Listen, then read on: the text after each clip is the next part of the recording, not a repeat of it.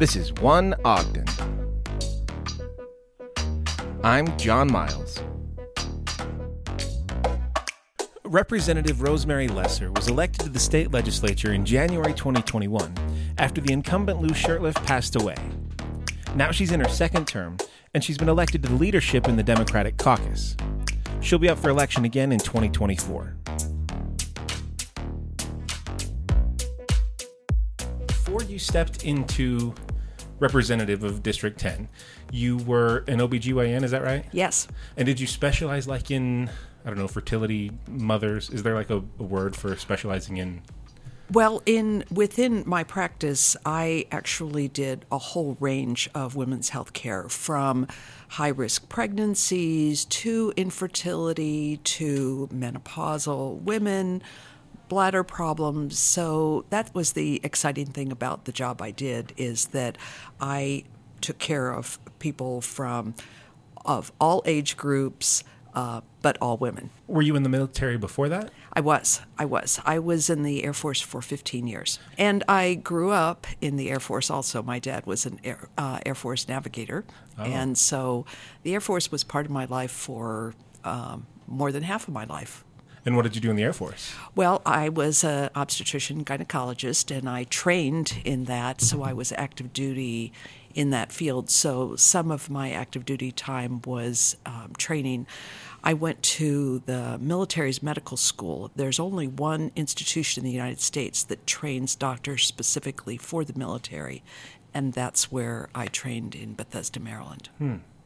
And so then, are there elements of that beyond just providing obstetrics to active duty people? Is that? Oh, absolutely. I mean, military physicians have to do lots of additional things, and especially since many of us are practicing outside of the United States. We may be in military bases, as I was in Germany, but even when I was in Germany, I would go to remote places like the island of Crete or in Turkey on the Syrian border and provide gynecology care to women active duty all over the European theater.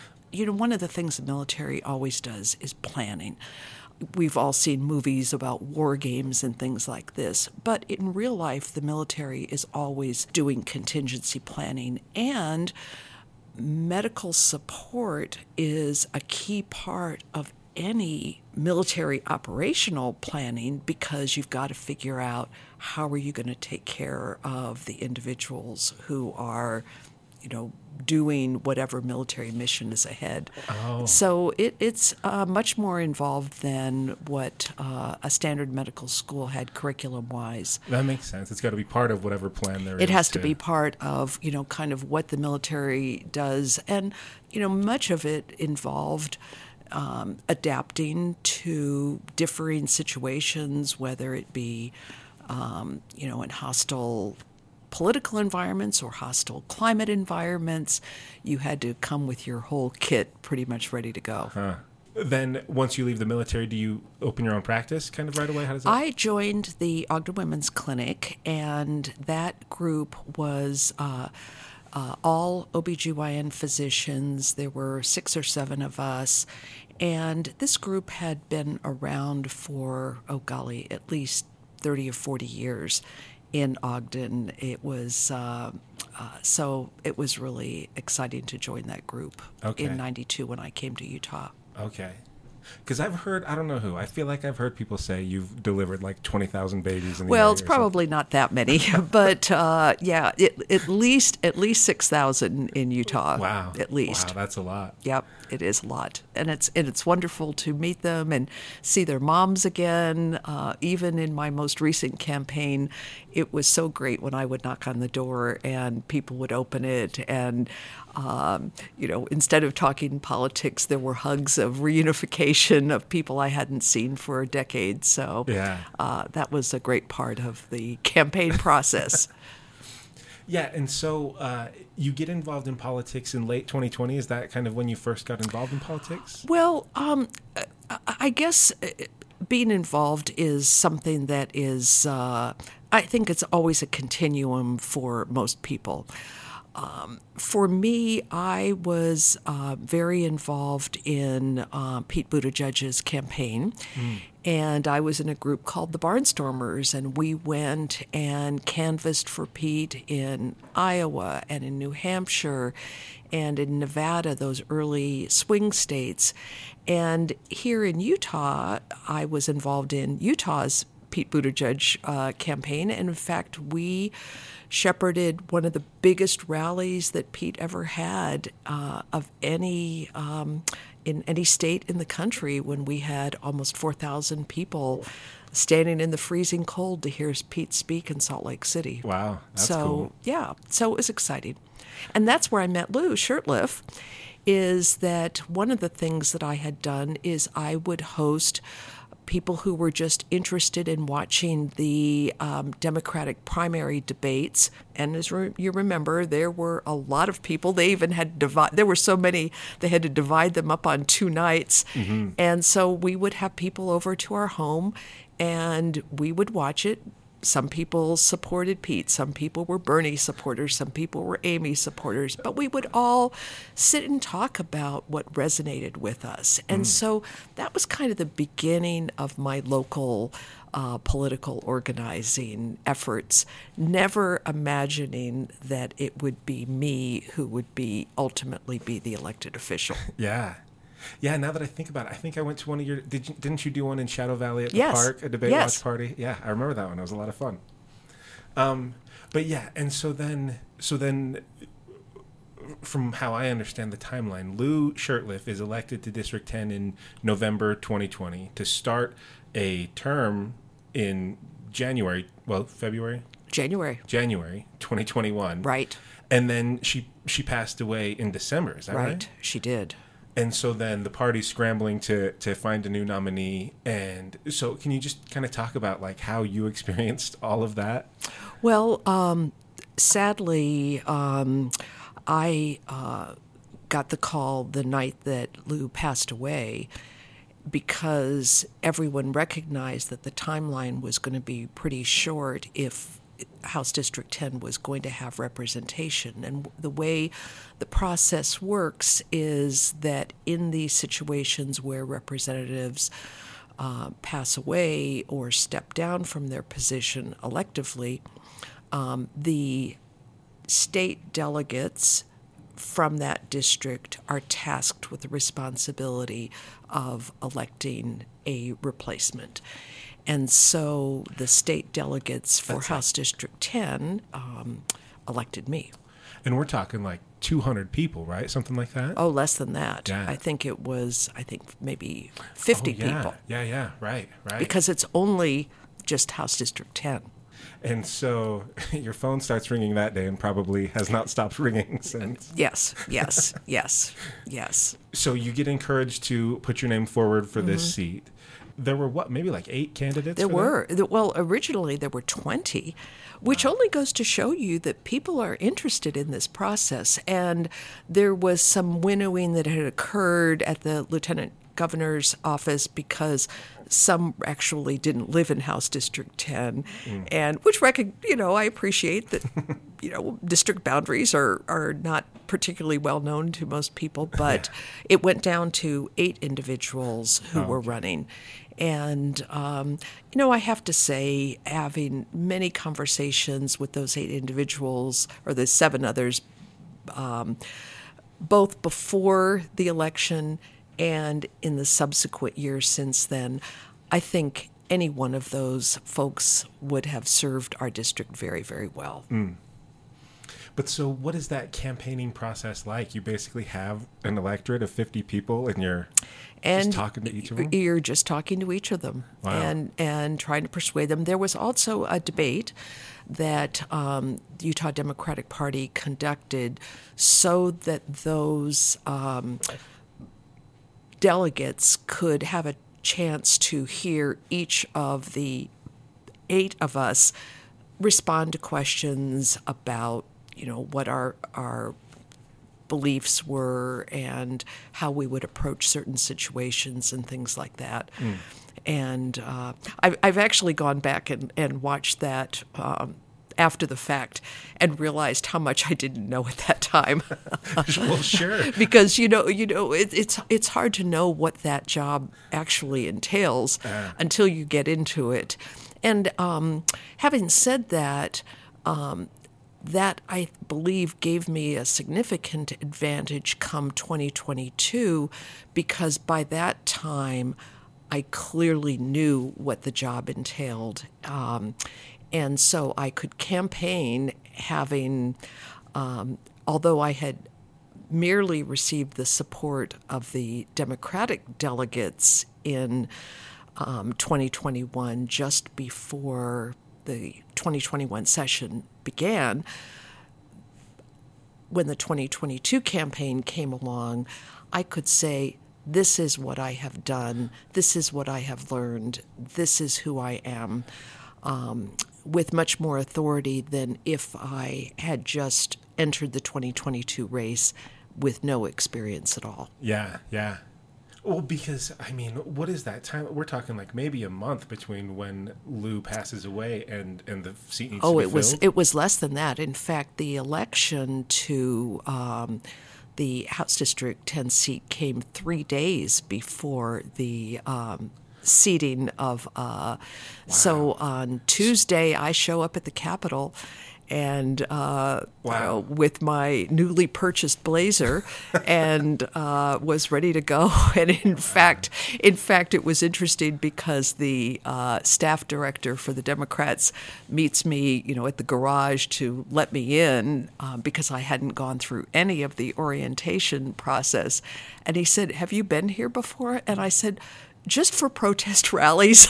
So, that was about the only time I had ever been at the Capitol, was when, there were various organizations that I had supported that were gathering together at the Capitol. So I've now come to appreciate the beauty of the People's House and welcome members of our community down there, and many of whom come and sit with me on the floor of the House. So you should come join me. I really should. That sounds so great. I would love to. So you find out on Saturday that you're elected, and then you swear in Tuesday. Right. That's incredible. Right. And I have to imagine that. So I'm guessing, as you were campaigning, you at least met a few of the elected representatives, the Democratic representatives already. Is that right? Yes. But so did you know anybody else as you're walking in there? Nope. No.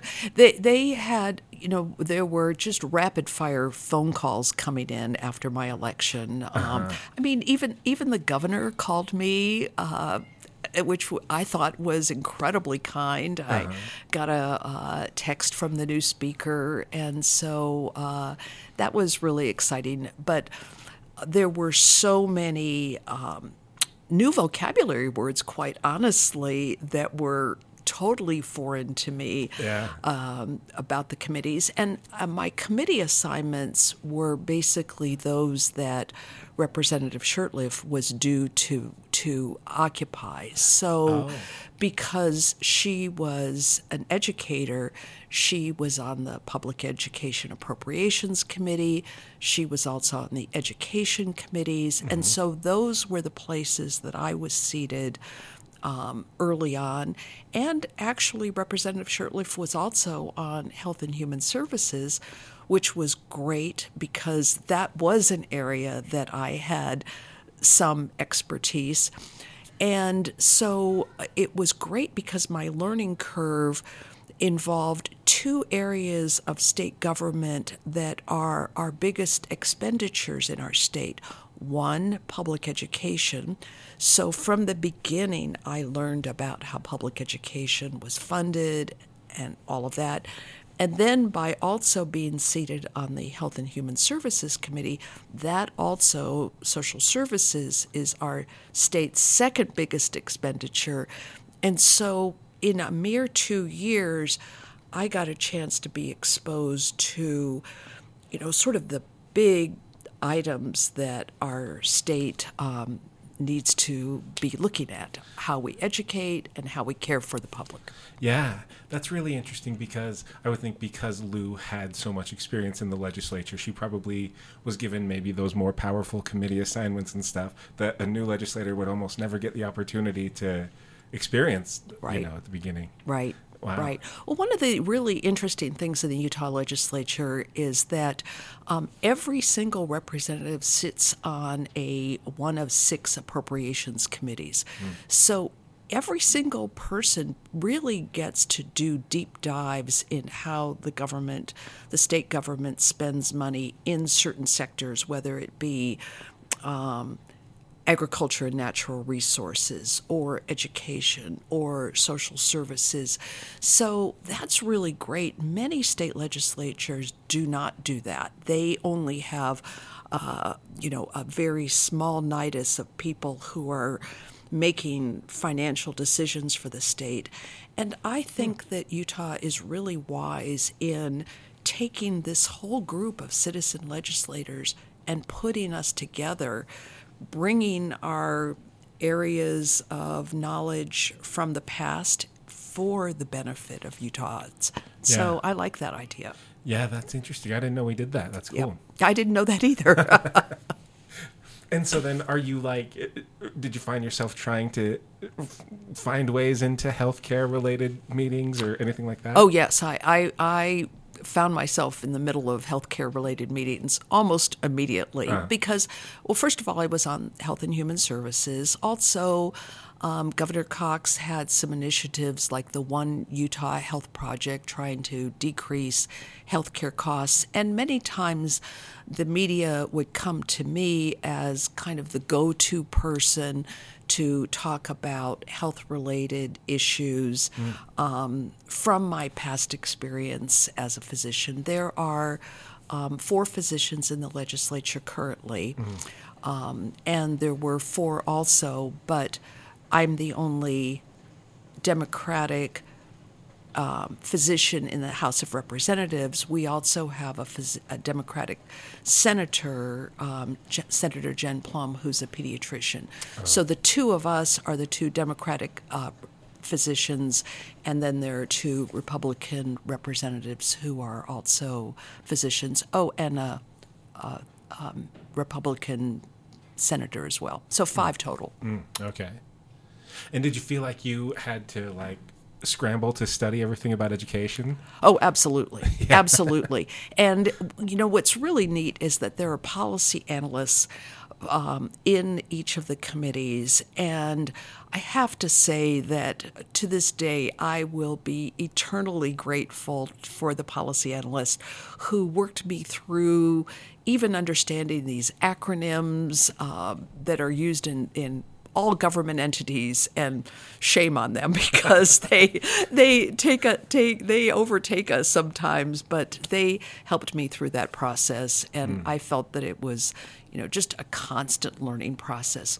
But the thing about it is life is a constant learning process, and so I just sort of took this as this is new information, but processing new information is something that I used to have to do in my profession all the time. Things change in a heartbeat in obstetrics. And similarly in the military, you're always having to flex to take in new information. So I didn't really find it all that worrisome about how am I going to learn all this, because I figured, okay, we're just going to start at the basics, but I will always be thankful for those who guided me in the beginning. Well, and did you feel like people were all looking at you when it comes time to swear in and stuff? Like everybody else, they'd at least had 2 months to kind of know who they were, but you're this completely unknown. Well, fortunately, we had a group swear in, so that made it a little bit easier. So all of the new incoming freshmen got sworn in together that first Tuesday morning. There was also a beautiful ceremony for Representative Shurtleff on that day as well, and her family was there. And so there was, it was a very bittersweet day because I knew that I was there and had a really important legacy to uphold. Yeah. That Representative Shurtleff had done such a magnificent job representing our area, and I knew that it was incumbent upon me to honor her and make her proud. Yeah, I can only imagine that. Well, and I'm a little bit curious about that. I know that Lou had sort of had conversations about her replacement for a while, and, you know, you were a name that she had mentioned. Was that something that you were really aware of, or was No, it all... I was not aware of that at all. And, you know, I think that that's the interesting thing in the political space is that, and we've certainly seen this in organizations like Run Women Run and the Women's Political Leadership Institute, that in general, women need a few more taps on the shoulder to say, you know, will you do this? Will you enter this political space? That, you know, the bar that women place upon themselves is that we need to have mastery of the subject to jump in. And, you know, to me, and I certainly felt that insecurity in the beginning, you know, am I good enough? And at the same time, I looked around and I realized this is a citizen legislature, and I am a citizen. Mm-hmm. And when I finally just incorporated that, I stopped worrying about, you know, am I good enough? Because I am a citizen, and I'm just going to bring as many talents as I possibly can, as all of my colleagues are doing. Yeah. At this table. Yeah. But I did not know that. I honestly never knew that about Lou. Now, she had come to some of those primary watch parties that we used to have at our house, and she spoke to the group about what it meant to be a representative and why we needed to engage in this process. And I was so inspired by her words at that time. But I'd never realized that she realized how much I had incorporated what she was saying, how we needed to be engaged in this. So, yeah, you didn't realize you should have been taking notes. Well, exactly. But I did, in fact, we did shoot a campaign video for her in the summer of her reelection campaign in 2020. Mm-hmm. And I spoke about how much I admired her as my representative and how our interactions as a, you know, from my perspective as a constituent were so important. So I guess that's how our alliance came to be. Yeah, so. Great. Do you feel like it took you a while to figure out how things got done in the legislature? Oh, yes. Can you kind of remember what your expectations were before and how those sort of got changed? Well, the thing that I came to appreciate is that building the foundation for getting successful legislation across is pretty time consuming. You need to get, you know, everybody on board if you are proposing something that's transformative. And this was one of the things that I also came to appreciate, is that each one of the 104 legislators is not going to be able to have this massive transforming legislature. I mean, I walked in, and in my second year, I proposed ending the sales tax on groceries. I mean, a huge initiative. Uh-huh. And quite honestly, this will be on the ballot in 2024. So we didn't get it wiped out, which I would have liked, but it will be put to a vote so that the people of Utah can express how they feel about that. I see. And so is that something that happens through the legislature? You're pushing something within the body, and then somehow they say this should go to a ballot to the public? Sometimes, and that's what happened in this particular situation.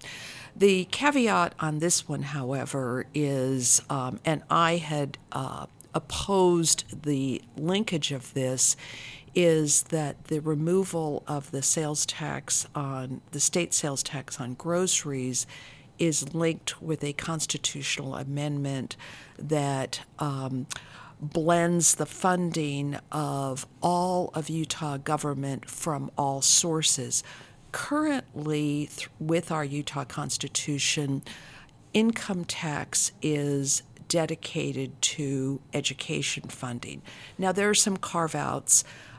There was a recent amendment that we had voted on in the last 5 years to allow funding for specific children's services and disability services out of that income tax fund. But the lion's share has been for education. So there will be, I'm sure, some negotiations in this coming session about that, and for the education community about guarantees for spending and whether putting all of the revenue in one pot is going to be the best thing for Utah's education system. And then is it true that you won't necessarily get a lot of say over whether something like that is included in the ballot initiative? Well, unfortunately, I did propose that and was voted down that those two were linked. I think that people should have been able to vote for one and the other, not put all of those contingent on that. Yeah. I mean, quite honestly, that same strategy of linking things that were considerably different is something that I saw even this past session, in which the linkage of raising teacher salaries, which we all know needed to happen, was linked with the school voucher program, which ended up taking $42 million out of public education to fund homeschooling and private education. Well, yeah, and even this income tax thing, it's something they've been trying to attach to stuff for a long time, isn't it? Yes. Yeah. Yes. They've always been trying to free up that money for other spending. Right. Yeah. Right. Despite the fact that actually one of our primary obligations in the state is educating the next generation. Yeah. And that was something that the authors of the Utah Constitution felt so strongly about, that being one of the foundational requirements of government, that I think even, how many years later, we have to remember that that's what our state's founders emphasized. And no matter what happens with whether this money is put in a one pot or two pots, we still need to honor that commitment to educating the next generation in the best way we possibly can. And what's it like as you're going to those other 104 members, trying to get that buy-in? Like, how much do they say, oh, you're a Democrat, we don't need to talk to you? How much extra work is there being in the minority? Well, there's a lot of work when you're in the minority. Yeah. And the thing that I did learn, and was very sage advice that was given to me from the very beginning, is just get to know people on an individual basis, learn about what makes them tick, what's their background, and I have done that and really thoroughly have learned so much about my colleagues, and realized that there are a number of shared values that we have. And I think that the political differences, although they are certainly there are plenty of things that bind us together. And the reality is, if you look at bills that are passed in the legislature, many, many, many of them, a great percentage, probably more than 85%, are unanimous and that are good things for the state of Utah. There are certainly different priorities that the majority party may have, so I'm not minimizing those differences, but I also want to amplify that there are good things that are being done and being done together. Sometimes, however, one thing that will frustrate us as Democrats is we'll have a great idea, and in sharing that great idea, our Republican colleagues may recognize that's a great idea and take that bill. Steal it. And, although, and this has happened to me, but the thing about it is, at the end of the day, to me, what matters the most is what happens for the people of Utah, not whether my name or somebody else's name is attached to that bill. So I had to get over being annoyed about a very important piece of legislation that I had being taken by somebody else. I suppose I should embrace the adage that imitation is the greatest form of flattery and run with that. And that's actually, if the minority party can give the Republicans great ideas, more power to us. That's right. So the sales tax change that you proposed sounds pretty major. What made you decide that that was a thing to go after? Well, I think one of the reasons that I had embraced that was the stories that I would hear from my patients.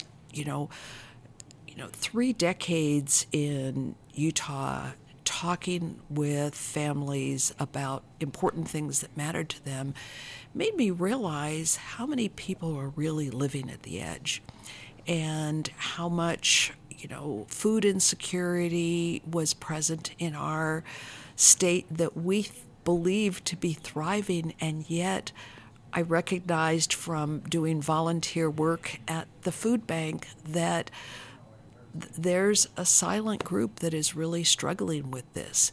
And the fact is sometimes there are objections by eliminating the tax on groceries and saying, well, we already have SNAP supplements, the food stamp type programs. But yet the thing about it is that there are families that are struggling that may not apply for food stamps or have too much pride to do that, or even fixed income seniors who are really struggling with their food budget. So I felt that as we look at tax cuts, which our state has done twice in the 3 years that I've been there, that we also need to look at those taxes that affect people at the lower income threshold even more so. Yeah, great point. So those are, born of the stories of the families that I interfaced with through the years. Yeah. And what are some of the other big initiatives that you've been trying to push in the legislature? Well, the one that I shared with you was accomplished to extend postpartum Medicaid coverage to a year. Prior to this initiative, when a woman delivered who was on Medicaid, her medical care stopped at the 60-day mark after delivery. Oh. And we recognize that the postpartum period is much longer than 60 days. And this is where my professional expertise came in, because I would share the stories of people who were had been diagnosed with diabetes during their pregnancy and then were going to not have any access to care afterwards, or women who were still struggling with postpartum depression or high blood pressure. And I remember, plotting out before that 60-day mark happened, where could someone go for medical care to follow up on this?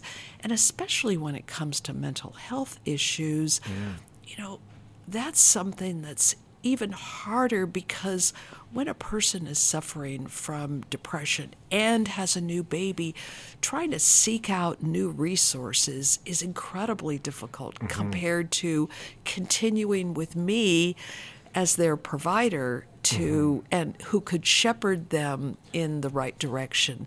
Oh, yeah. And when you're struggling with that, you need somebody to shepherd you along and help you get the care you need. Oh, yeah. People don't even maybe recognize they're depressed in that first 60 days. Right. Because they're just... Often their family members did, and that would be the group that I would also be working with. So that was one of my initiatives. There's a few other things that I'm currently working on. that are related to healthcare. I'm working on having steroid rescue medicine for kids who have a medical condition where their body doesn't make adrenal steroids. So I'm working with some parents who need that support in the education system. I'm working with lactation consultants who are seeking licensure to be able to provide this really valuable service for women.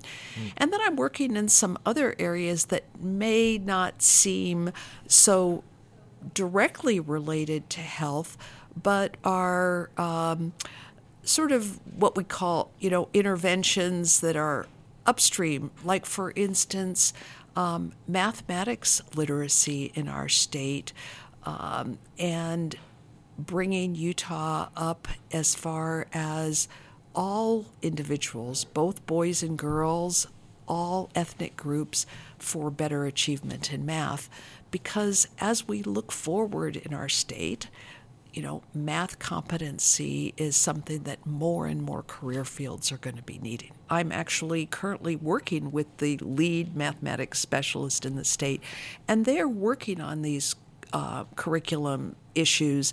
And we're also trying to look at how we assess, even more than competency in math, confidence in math is something that so many students lacking. This is across the country we're dealing with this, but in Utah, that having confidence and competency kind of goes hand in hand, and feeling like you don't get it or I don't do math stunts a student's educational opportunities at a very young age. I mean, in our state, there is a 7-point gap in math competency by third grade between boys and girls. So, looking at how kids learn is an important aspect to what we can do. And we realize that this may involve individual coaching, but also bringing into the classroom math specialists and even younger people who are already on a math pathway. Like, there's a group called SheTech in the state, which is high-achieving math students, and having them share at the lower levels of, whether it be individual coaching, and bringing them into the classroom. These are all things that I'm working on to try to lift this next generation forward for the inevitable mathematics-intensive future that we're going to be facing. And another thing I was curious about is that also in your first term, redistricting starts happening. Yes. And so, I'm guessing you didn't get to have much say in it, but, how much of that did you get to observe, or was it just kind of a wait and see? Oh, I definitely got to observe a lot because, as you remember, the ballot initiative in 2018 provided for an independent redistricting commission. And that independent redistricting commission tried to draw lines that kept communities together and did not break them apart. Now, you have to remember, for instance, that the city of Ogden had been divided 6 ways. And so in so many ways, that kind of runs counter to keeping communities together, to have our biggest city in Weber County be divided up into 6 ways. And I think that we all know how that story ended. A minor improvement, Ogden is now only divided 5 ways, but that's still a significant division. And so as part of that redistricting, I gained several new areas, Washington Terrace and Riverdale, which are now areas that I represent. And my approach to this is that I will represent every single person in my district with enthusiasm and advocacy for our region. Yeah. And in fact, I'm going to be meeting with the Washington Terrace City Council and Mayor on Saturday. They're having their group retreat, and I will be there. And I'm meeting with the Riverdale folks to understand what they're working on. And so even though Ogden and South Ogden are larger components of my district, I believe that I just need to be firm in my commitment to all of these areas. Yeah. Well, that's another thing I've noticed. I mean, being the only Democrat in the county, I think people ask a lot of you. You are just asked to be a lot of places, to have opinions about everything going on in Ogden, even though you cover maybe a sliver of it. Do you cover a sliver of Ogden? Yep, I do. Okay, yeah. I do. And Weber State is in my district, which is great. Right. But anywhere a Democrat wants representation, they're asking you to come. Right. Well, when you look at it as the only Democrat outside of Salt Lake County, and you look at the population of our state, there are 2 million people who live outside of Salt Lake County, and we have one Democratic representative in the Utah legislature. Yeah. That just, I mean, granted, some of those 2 million are not of voting age, but nonetheless, that does not really fairly represent, the numbers. I mean, when you look at the state's election of president in 2020, just rough math, there were about 500,000 people who voted for Joe Biden for presidency and about 800,000 who voted for Donald Trump. Mm-hmm. 500,000 is not a inconsequential number of people for whom the congressional gerrymandering meant that there is no Democratic representation in the federal government for the state of Utah. And what does that say to the 500,000 people who cast a vote for Joe Biden, that at the federal level we have no representation? Mm-hmm. I mean, we saw, and in fact, this is being considered in the courts right now. The city of Salt Lake City is divided 4 ways in the congressional maps, and none of the independent redistricting commissions had Salt Lake City divided 4 ways. Mm-hmm. None of them when it was independently considered. When we think about the principles of democracy, we need to recognize that Utah is a pluralistic state. We have more people now moving into the state of Utah than we do have our population growing by new births. This is brand new in Utah demographic trends. Before, most of Utah's history has been grown by new babies. And for the last 2 years, it's growing more, not by new babies, but by people coming from outside the state into the state. Mm-hmm. And people need to have their voices heard. Mm-hmm. So I am their conduit, and when people write to me from all over the state, and people need to have their voices heard, and they come up to me at the Capitol, the People's House, and those conversations are really important to have a representative who says, I hear you, and I will do everything I can to have your voice amplified. And quite honestly, I have been able to do that. In 2022, I was elected to the Democratic leadership of our caucus. Oh. And so what that has translated to is every week our caucus leadership meets with Governor Cox.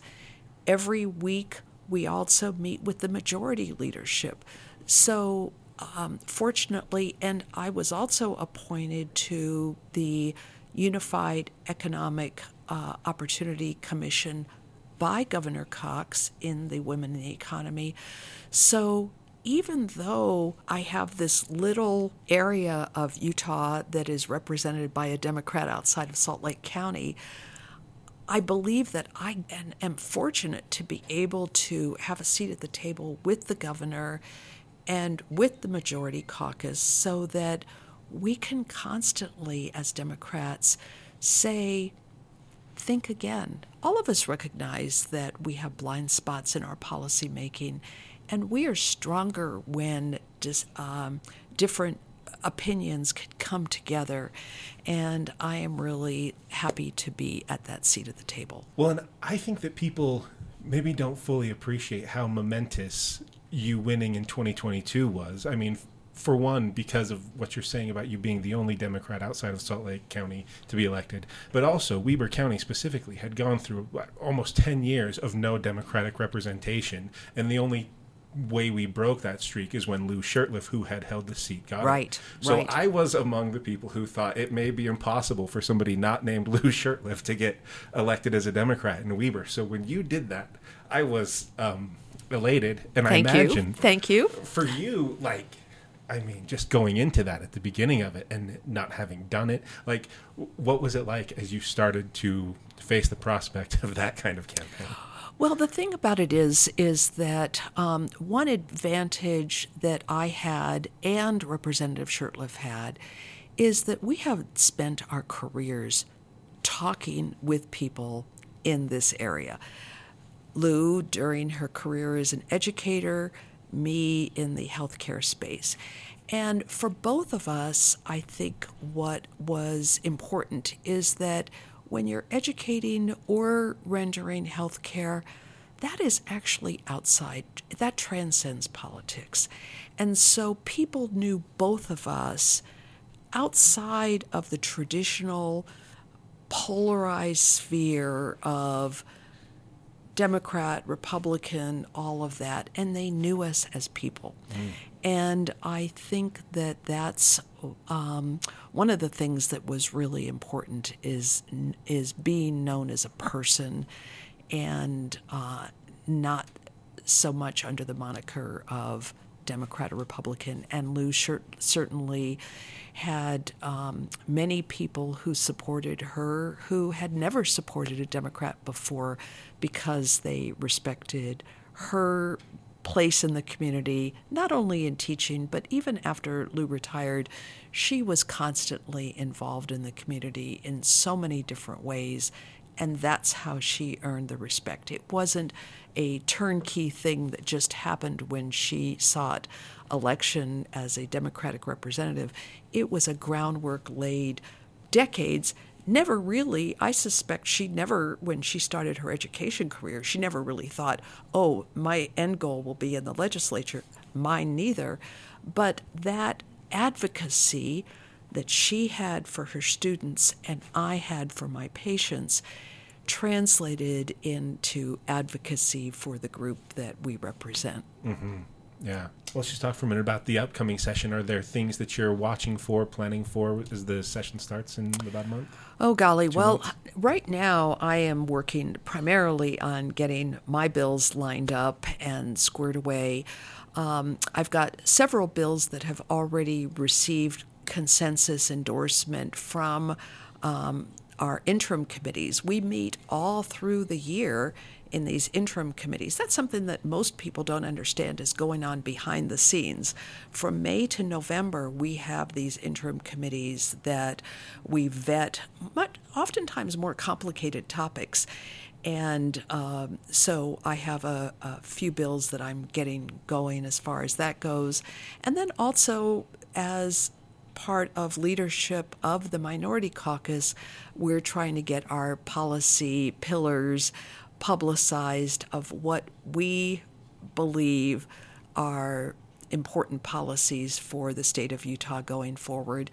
This week, we will be receiving the governor's budget, so we'll be seeing how Governor Cox is prioritizing spending in our $29 billion state budget. Mm-hmm. So tomorrow, I will be receiving the briefing from the governor, again, as part of the leadership team, to see what priorities the governor has for Utah going forward. So all of those are the things that I'm doing before January 16th rolls around. Wow. But I'm also launching my campaign. Right. And so we'll be launching on the 7th of December at the Monarch in the evening, 6 to 8. Any of your watchers want to come by, because we'll be rolling that out, because filing for re-election this year happens January 2nd to the 8th. So that will be before the session even begins. Yeah, it used to be after the session was over. Yes. Yeah. I prefer after the session. I am focused on doing the job as a legislator. And I think that this early filing is not great for the process.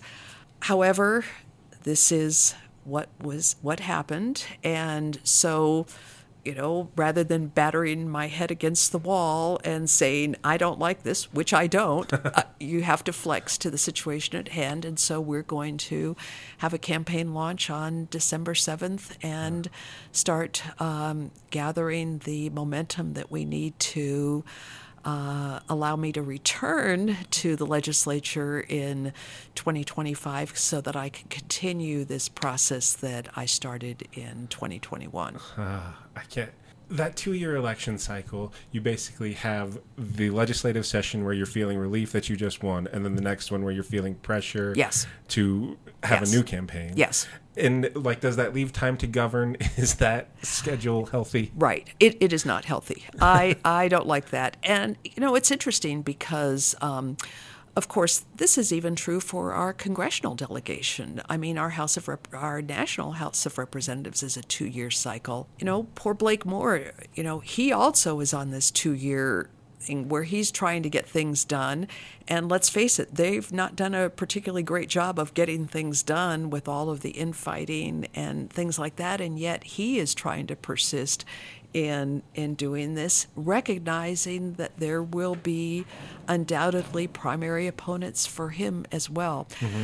I would much prefer a 4-year cycle because I think that we could actually be more effective. And some state legislatures are 4 years for their House of Representatives. Well, and I never realized how that early filing period would mean that they're going to just be shouting criticism through the whole legislative session. I agree. And the thing about it is that my mantra through all this is to thine own self be true. And so when I am in that session, I am going to be focusing on policy to advance our state and our region and the funding priorities so that we can go forward. And I am going to put the campaign on the back burner until the 2nd of March and, try to do that because, people elect us to do a job. And I think that if the campaign process influences how you do the job, that's not true to what the people elected me to do.